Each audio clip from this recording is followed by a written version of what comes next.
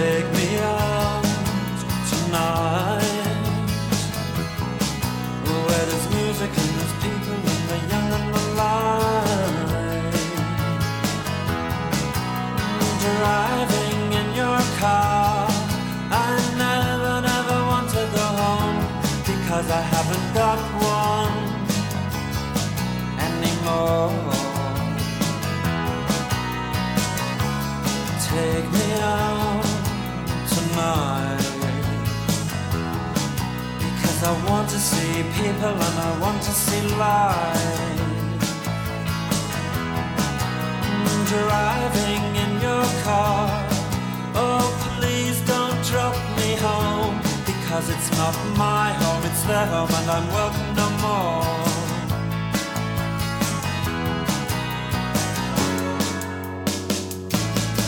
And if a double-decker bus crashes into us, to die by your side is such a heavenly way to die. And if a 10-ton truck kills the both of us, to die by your side, well, the pleasure, the privilege is mine. Take me out tonight, take me anywhere, don't care, don't care, don't care. And in the darkened underpass, I thought, oh God, my chance has come at last. But then a strange fear gripped me and I just couldn't ask. Take me out tonight, oh take me anywhere, don't care, don't care, don't care. Driving in your car, I never want to go home, because I haven't got one all along. Oh, I haven't got one.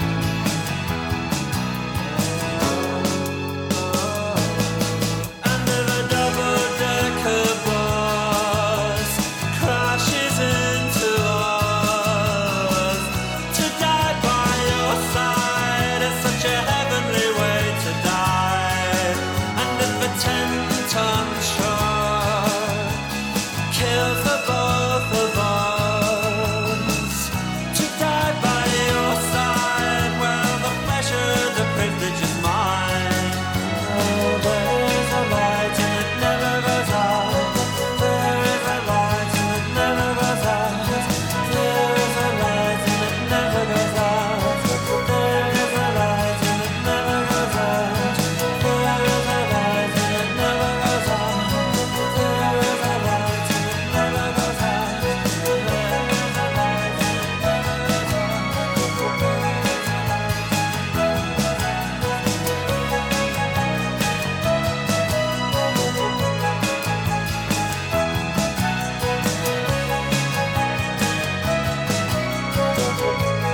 never goes out.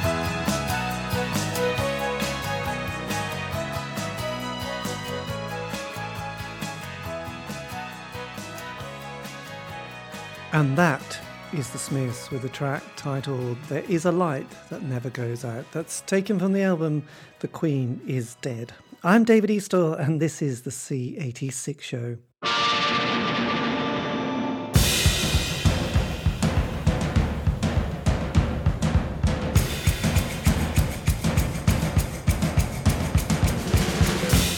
Welcome once again to another thrilling ride of life, as I'll be bringing you songs you know, some you don't, and some you should, always playing the finest in indie pop from that golden decade that was the 80s.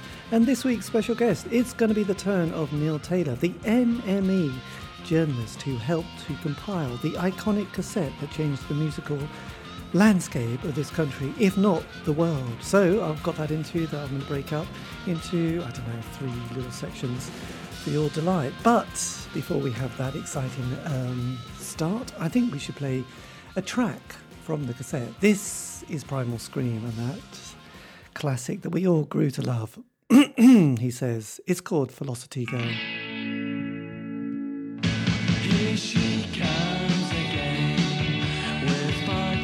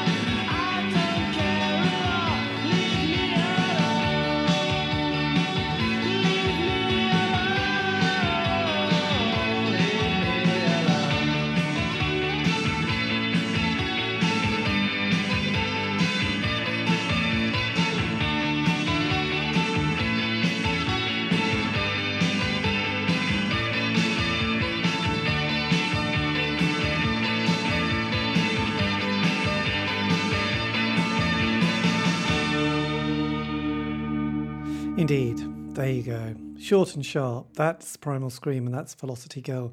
That was the first and opening track on side one of the NME cassette titled C86, coming in at 1 minute and 22 seconds. Indeed, we like to keep an eye on it. Yes, you can pack a lot into one show if you have songs that all come under the 2 minute mark. I know, I grew up listening to prog rock and yes, Genesis, Wishbone Ash, and I have to say none of it lasted 1 minute and 20 seconds at all, actually. Most of it, they wouldn't have even had a bass solo that lasted that long. Anyway, this is David Eastaugh, this is the C86 show, and like I said, this week's special guest is going to be Neil Taylor, who was the NME journalist at the time, who, alongside Roy Carr and also Adrian Thrills, put together that iconic 22-track cassette back in 1986. Get it? So I'm going to play one more song, and then we'll have the first part of the interview that I did with Neil last year, in fact. So look, this is going to be, we've got a fuzzbox and we're going to use it, and this is titled Console Me.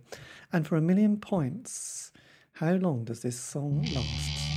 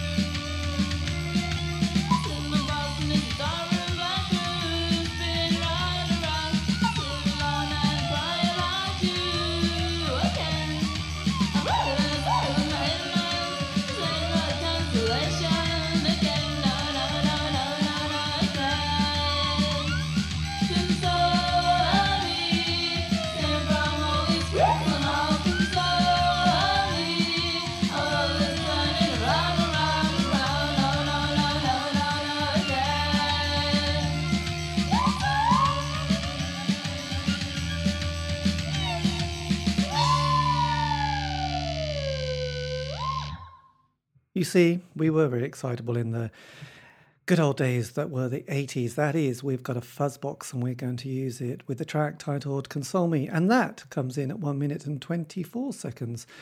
And that was produced by Richard Lloyd and came out on Vindaloo Records and was probably on the album Boston, Steve Austin. Anyway, do you want any more admin? Yes? No? Who knows? Anyway, this is David Eastaugh. This is the C86 show.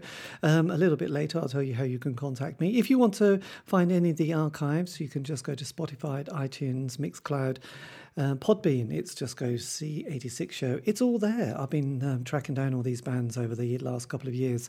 It's been an amazing journey and I'm enjoying every second. But before any more music and any more admin, I think we should have the first part of the interview with Neil Taylor. And this is where I asked Neil a little bit about the background and history behind this iconic and the most important cassette compilation that's ever been recorded. Neil, take it away. Okay, well, C86 was an NME cassette which they sold through the newspaper. Sort of gave it away, but you had to collect up tokens and send in postage. And then 4 weeks later, this cassette dropped through your door. It was one of a sequence of NME cassettes which had begun in 1981 with C81. And obviously the title C81 and C86, but both of those reflect the cassette culture of the time, where one would buy a cassette that was a C90 or a C30 or a C60, denoting the amount of minutes on the cassette. That's how C81 came about, and that's why C86 was called C86. The NME up until that point had done 22, I think, of these tapes. By far the most successful had been the first one, C81. And they felt that there was a sufficient groundswell of new indie bands come the start of 1986 to mimic, if you like, C81. And that's what they did. And the cassette, sales-wise, started off slowly, but then picked up, and then didn't fly, but just simply continued to sell and sell. And we're talking about going on for a year or so, possibly longer. These cassettes had a kind of predetermined end life, in that the Enemy would do 3 or 4 a year. So they were looking at a window of opportunity of 12 weeks. But with C86, it went on, and it in fact became the best-selling non-charity NME cassette that was done. Yes, because quite interestingly, with that whole world of both cassettes and the NME, it's hard to believe now when you find the NME, which is quite hard in this area, that it had a huge print run and a massive influence on youth culture and music, didn't it? Well, it did. I mean, again, to go back to 1981, I think I know these figures because I think I looked them up when I was doing some research. But the sales figures in 1981 were something like 260,000 copies a week. Now, what that translates into, is a sort of actual readership of sort of 1.3 million or something.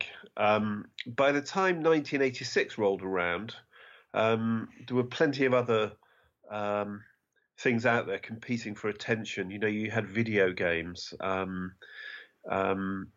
Many things now were coming to the market that I think made pop music not the sole respite of the young, and the not so young.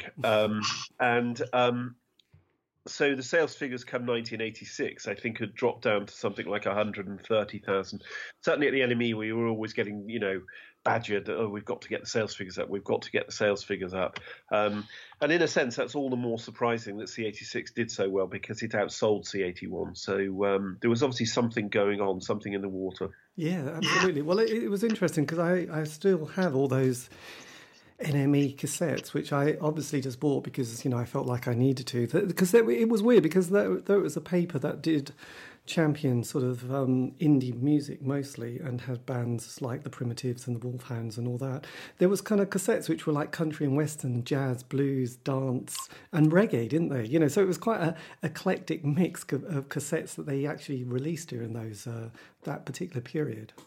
Well, it was, I mean, they did a punk one, and which was just before, I think, C86. I think it was called Pogo a Go-Go.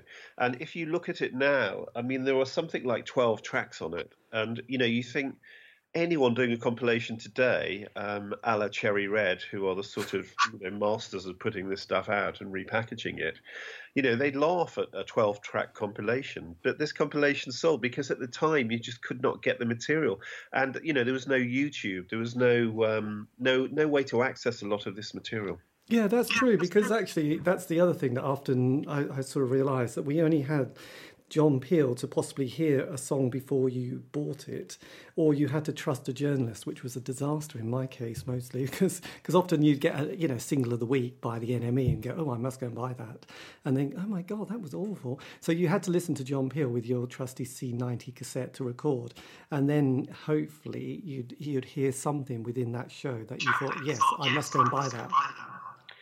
Yeah, it's interesting, isn't it? I remember Orange Juice talking about the fact that, when they got going in Glasgow, they had no idea really what punk was. I mean, they kind of heard about it, they'd read about it, but they weren't as informed as obviously a person would be today, where you're sort of instantly connected.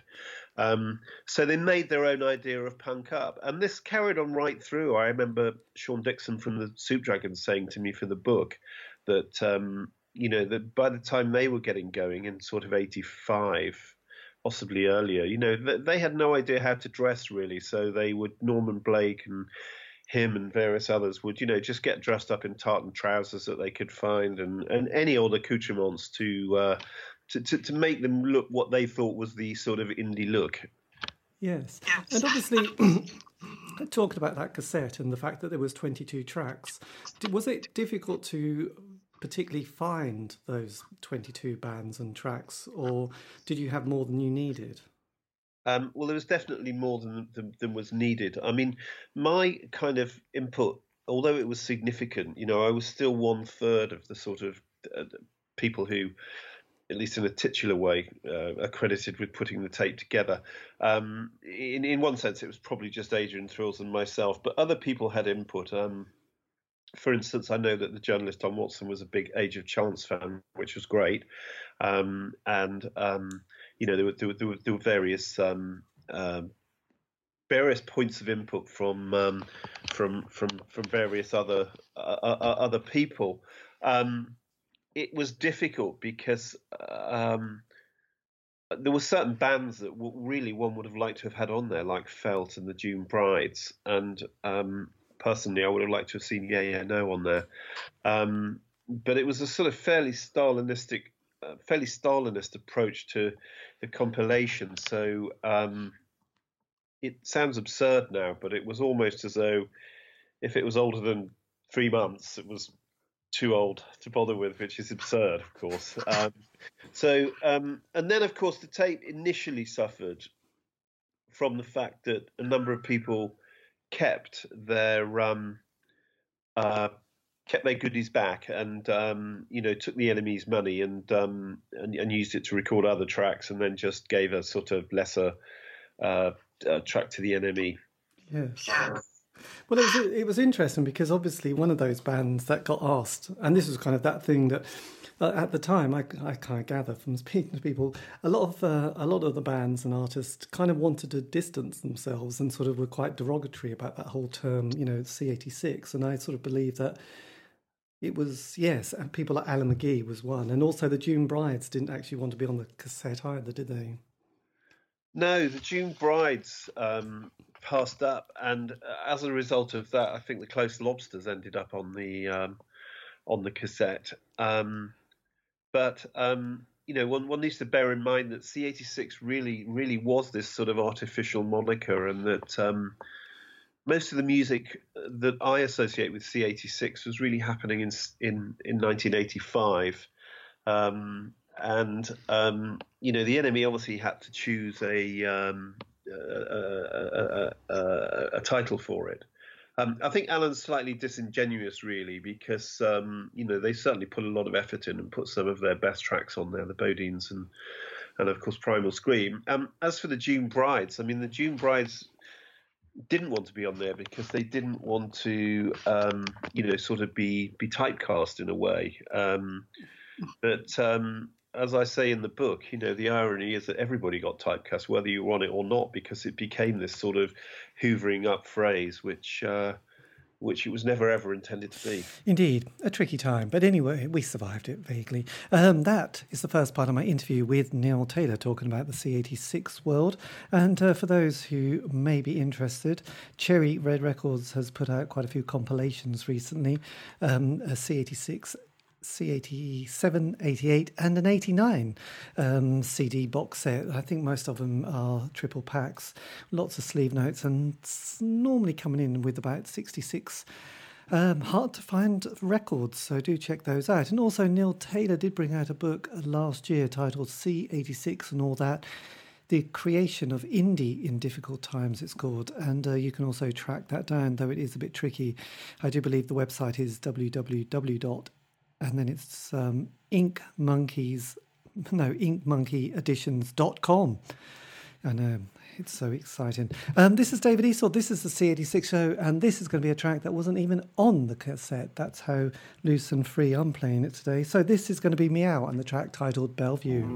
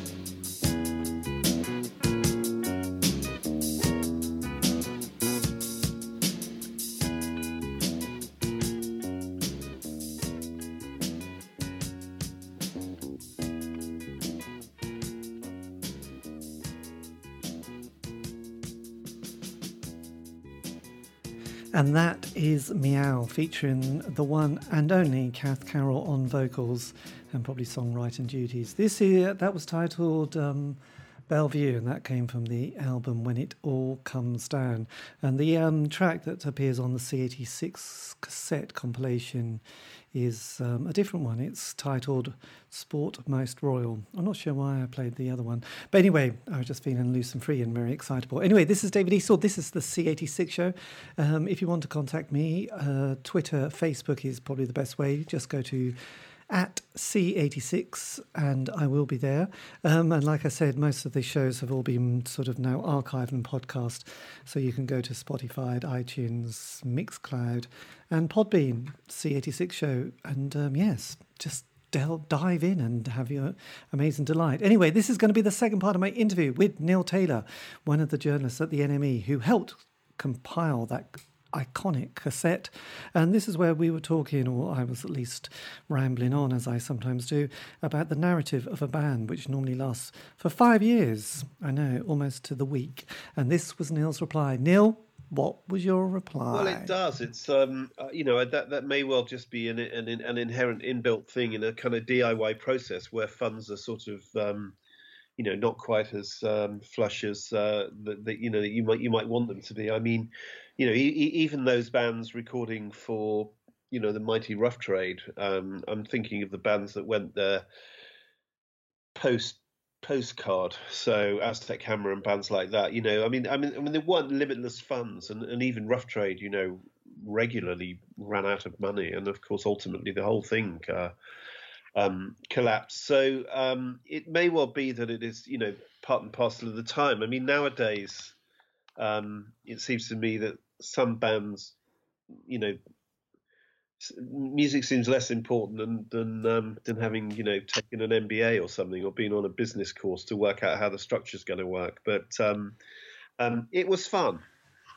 It was, yes, it was very good. So fast forwarding a few decades, you then sort of appeared again to do the CD package with good old Cherry Red Records, who really did hoover everything up and repackaged with nice booklets. So you brought out the sort of triple CD almost box set of the C86, didn't you, with 66 songs? So that must have been quite a relief, because obviously with like being able to look back, realise who else you could have got, and bands like the June Brides were more than happy probably to be part of the reissue. So that must have been a lot of fun putting that compilation together. Well, it was. Everybody. I mean, the most extraordinary thing about that reissue actually was that when you try and do these kind of reissue compilations, I mean, they are fraught with enormous difficulty, because there's always going to be one band who says, "Oh no, I've done it. I don't want to be on it."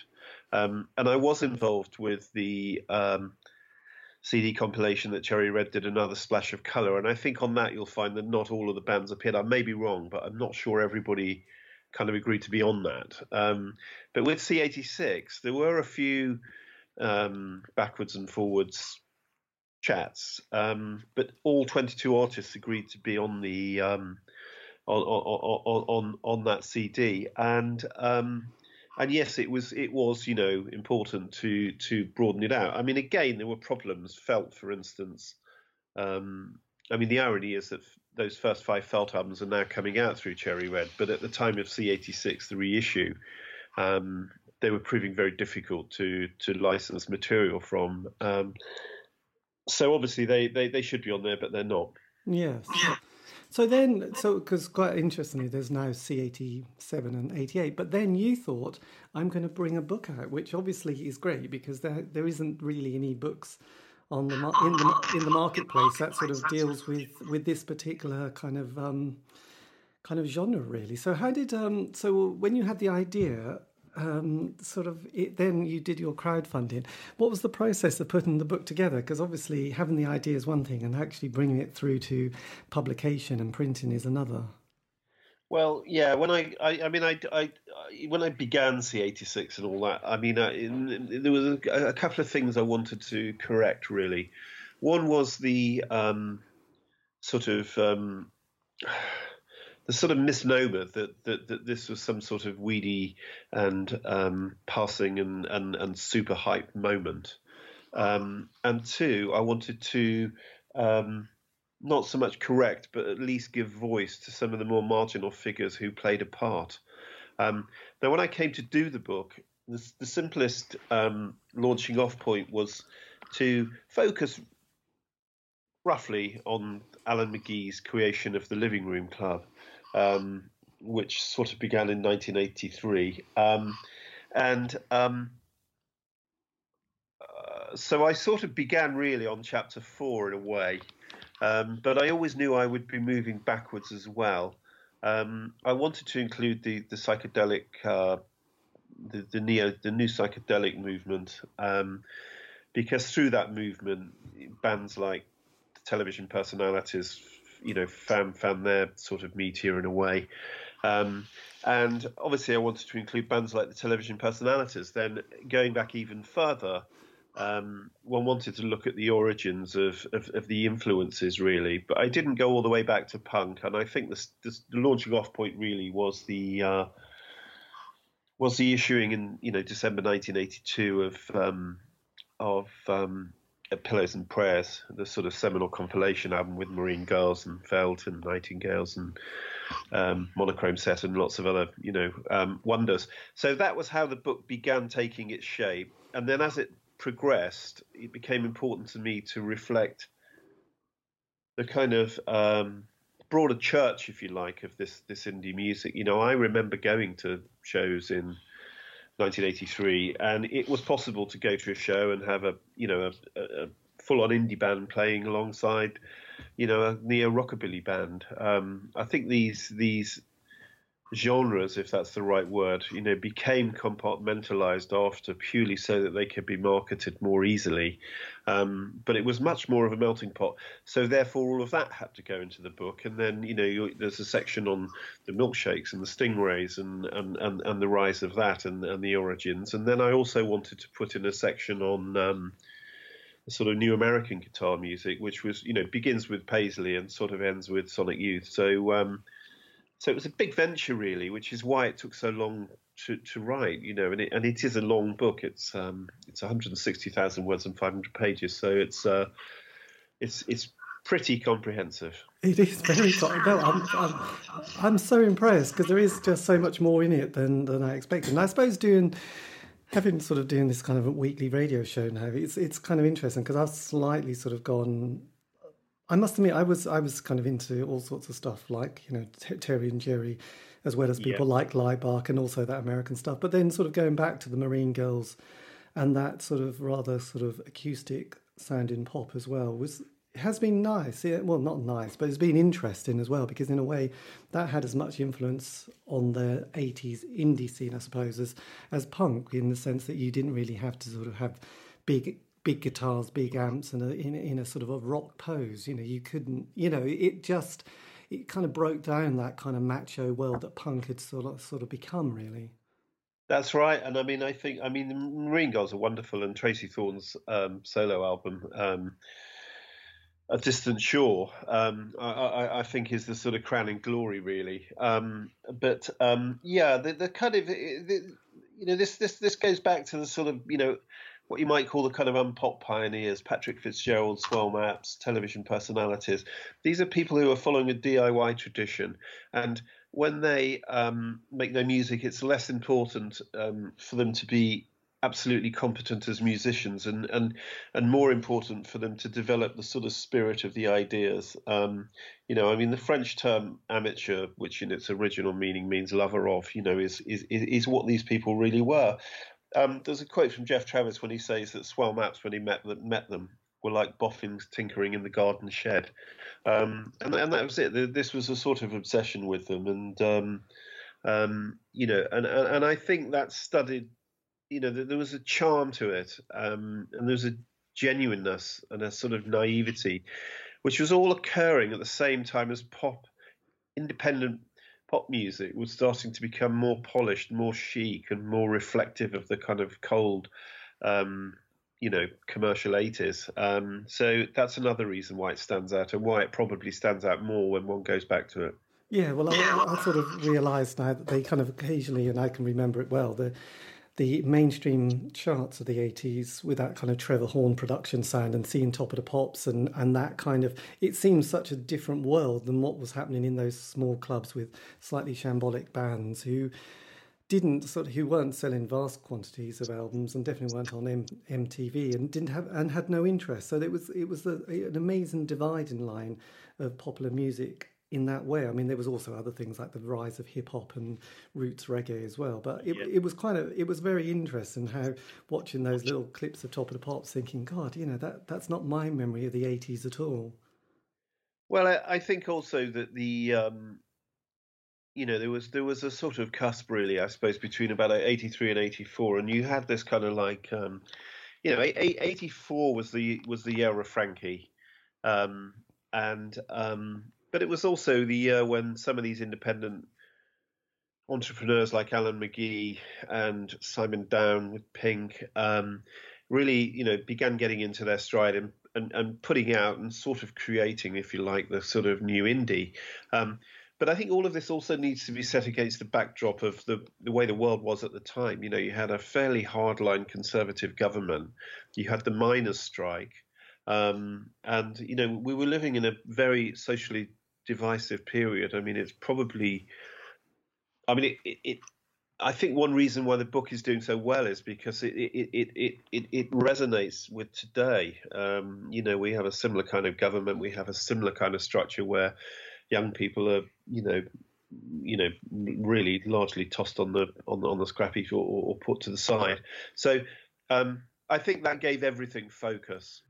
And we do like to keep focus. That was Neil Taylor, the second part of my interview. Still a little bit more to go. It's still going to be gripping. But anyway, I think we'll play another track. This from that golden decade. This is going to be the Bodines and the song titled Teresa.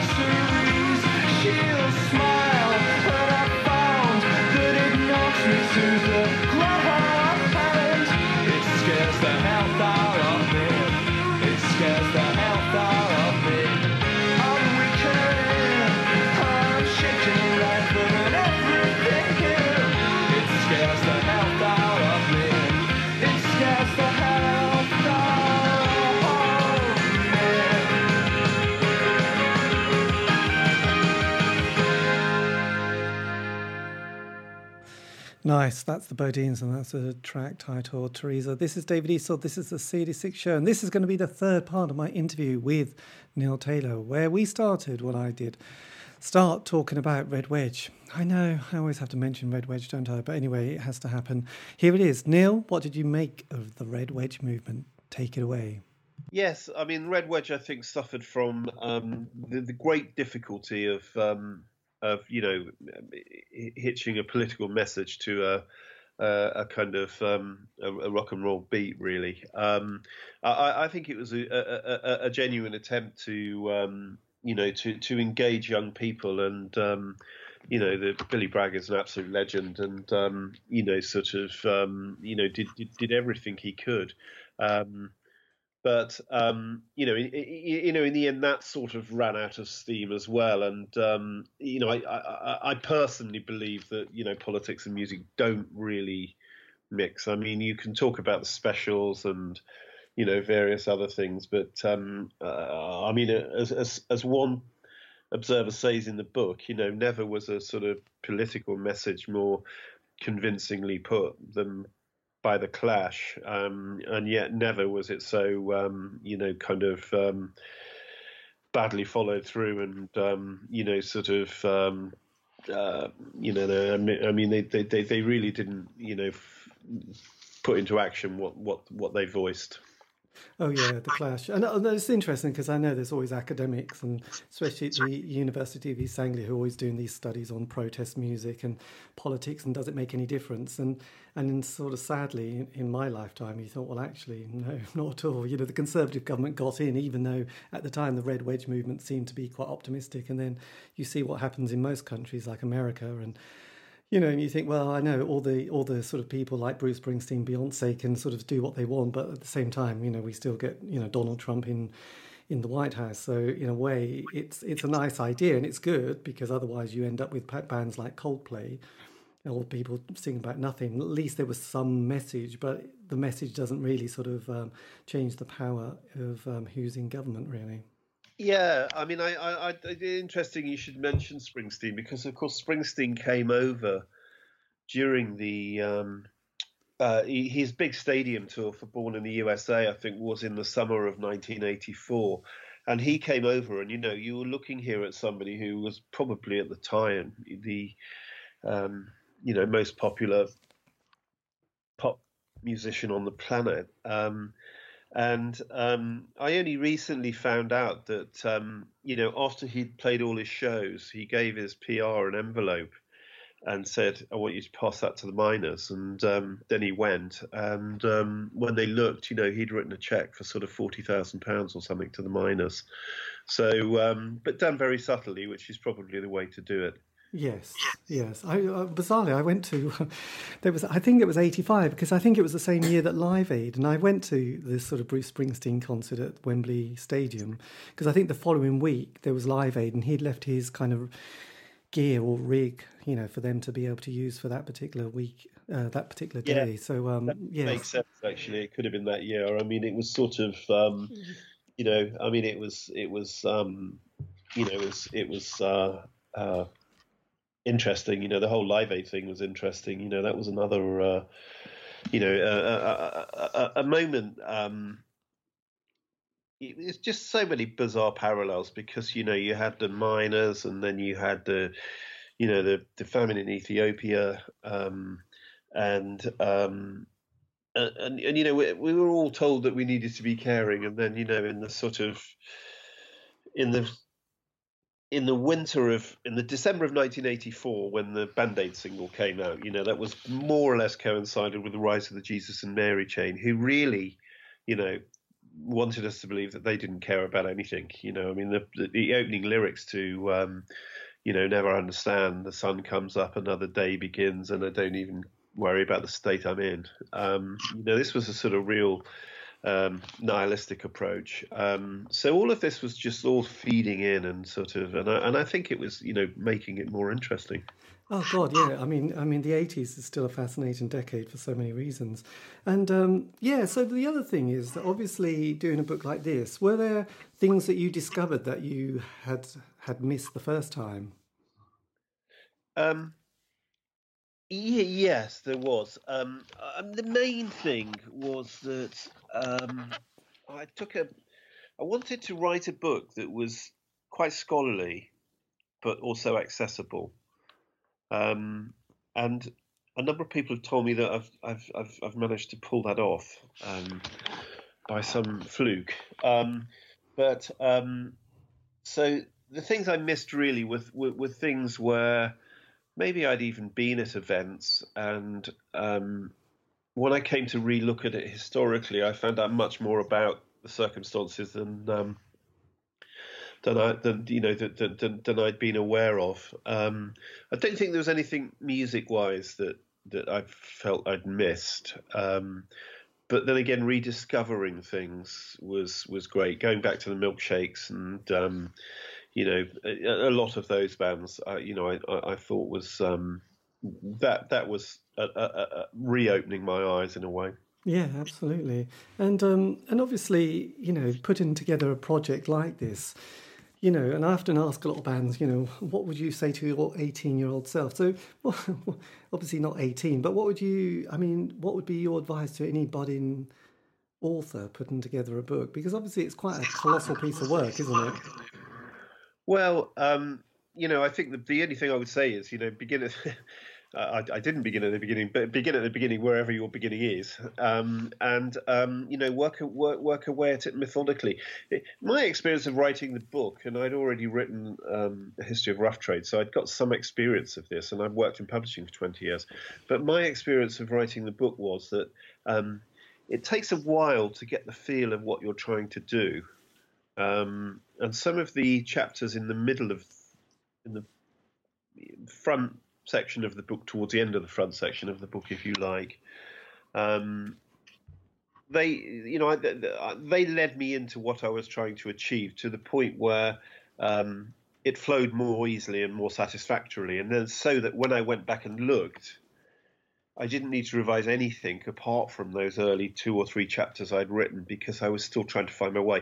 So anyone doing it needs to understand that you'll be finding your way for a while, and it will take a little bit of time before the thing clicks into place, and you may have to go back and revise. Yes, and also at the end of the book, you mentioned that there are plans for volumes 2 and 3.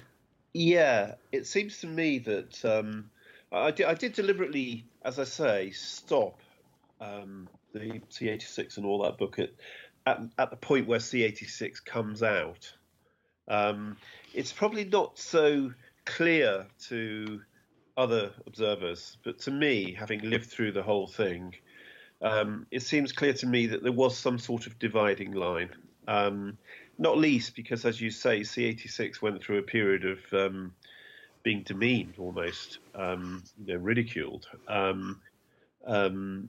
always consider this thing to have some sort of life of its own, because it doesn't matter what people say about it. It seems to just go from strength to strength. But I see this dividing line, and I see the bands that came immediately on the cusp, Tallulah Gosh, Mighty Mighty, Sea Urchins, those sort of bands. I think they moved on the sort of ethos of the whole thing. And then you are moving in also to a sort of territory where we're buffing up against the mainstream, and you're having bands like the Darling Buds and Pop Will Eat Itself and many bands like this, and then in that late 80s, then of course you have all those kind of marvelous noise bands, many of whom started off as C86 bands and then just reconfigured their sound. I'm thinking here, of My Bloody Valentine and Spacemen 3 and Loop and various bands like that. And then, of course, you have the rise of the Stone Roses, although I find the Stone Roses something slightly apart, in the same way that I found the Smiths something slightly apart from the C86 thing. So the plan is to do Volume 2, taking the story up to more or less the end of the 90s, and then a final book which probably would focus on the shoegaze aspect of the sort of last 2 or 3 years, but and then the whole, as I say in the book, it seems to me to reflect that rise and fall of the whole indie structure, which really came into place more or less around the time that Margaret Thatcher gained power and sort of collapsed around about the time that she went out of power. I don't know what the parallel is between Thatcher and the whole indie thing, but there is a parallel. There is a parallel, yes, I think so. Because it's kind of interesting, because I suppose I put the indie scene down almost like the first Smiths single and then their last album, which was 87. And then after that, bands like the Sundays came along, who were brilliant, but it was almost like, oh, actually the party's kind of over. And like you mentioned, the American bands had slightly taken the baton and given it a little bit of a twist, hadn't they, with their, Sonic Youth Buttholes and so they came along and gave it something to take it. And then, like you also said, My Bloody Valentine. So the Sundays, I always felt a bit sorry for them, because in a way they were much more commercial than Tallulah Gosh, but it was almost like, well, it's kind of had its day. And then you had Nirvana.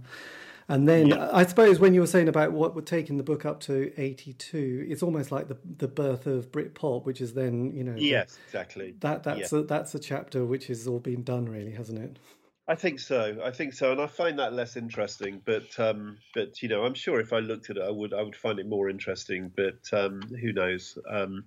But yeah, that's sort of been done to death in a way. And that's the final part of my interview with the journalist Neil Taylor, who alongside Roy Carr and also Adrian Thrills put together the original C86 cassette that came out on the NME. And like I mentioned, or we mentioned in there, Cherry Red Records has put together quite a lot of compilations in the last few years, including C86, 7, 88 and 89. And they're all triple CD box sets with nice sleeve notes, pictures, and everything you've ever wanted, and much, much more. Anyway, that is the last part of my interview. A big thank you to Neil Taylor. I'm not sure how you can get hold of the book. It might have even sold out, but do keep an eye on, his Facebook page, I do believe. I don't think he's got much of a web presence, but that is just irrelevant. This is the end of the show. If you want to contact me, you can via Facebook, Twitter. Just go to @C86show. And all the archives are available on Spotify, iTunes and Podbean. Just go to your usual sort of search engines and do C86 show and you'll find lots there. Anyway, have a great week, and I'll leave you with some more music. This, I do believe, it's going to be the June Brides, and there might even be another bonus track. Anyway, have a great week.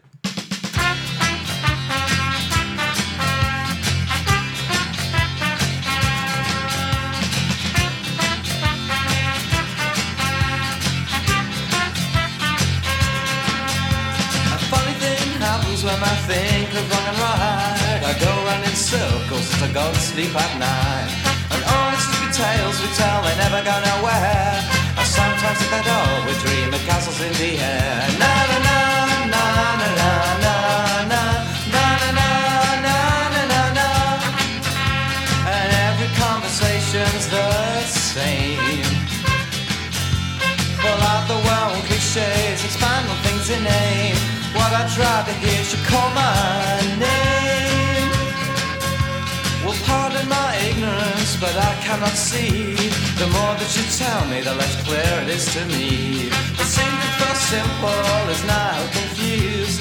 Words of new victims so easily abused. Na na na na na na na na na na na na na na. And every conversation's the same. Pull out the world cliches, expand on things in name. What I tried to hear should call my name. I'm a jumble of confusions and other people's words. Tomorrow I'll repeat what I just heard. Whenever it comes to arguing, I'm not quite where I stand. I never know just where I'm gonna land.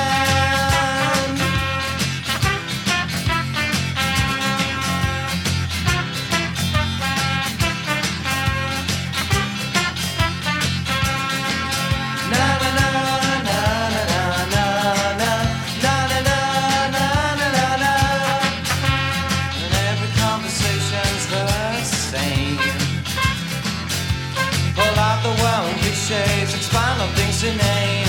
What I tried to hear should call my name. My name. Whatever you say, we can turn it around. Turn it around, we'll turn it upside down. Whatever you say, we can turn it around. Turn it around, we'll turn it upside down. Oh, oh, oh, oh, oh.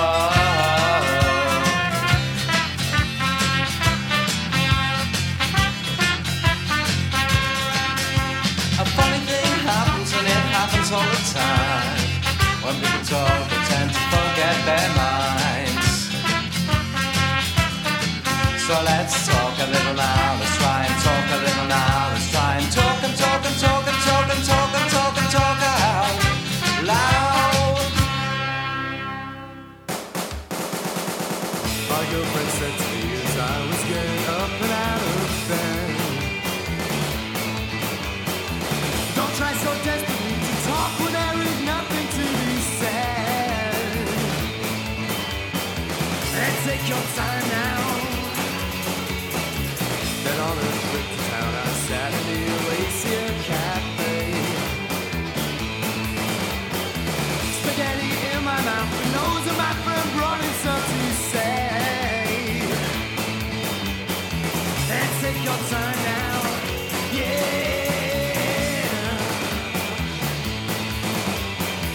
And don't you sweat now, oh no way.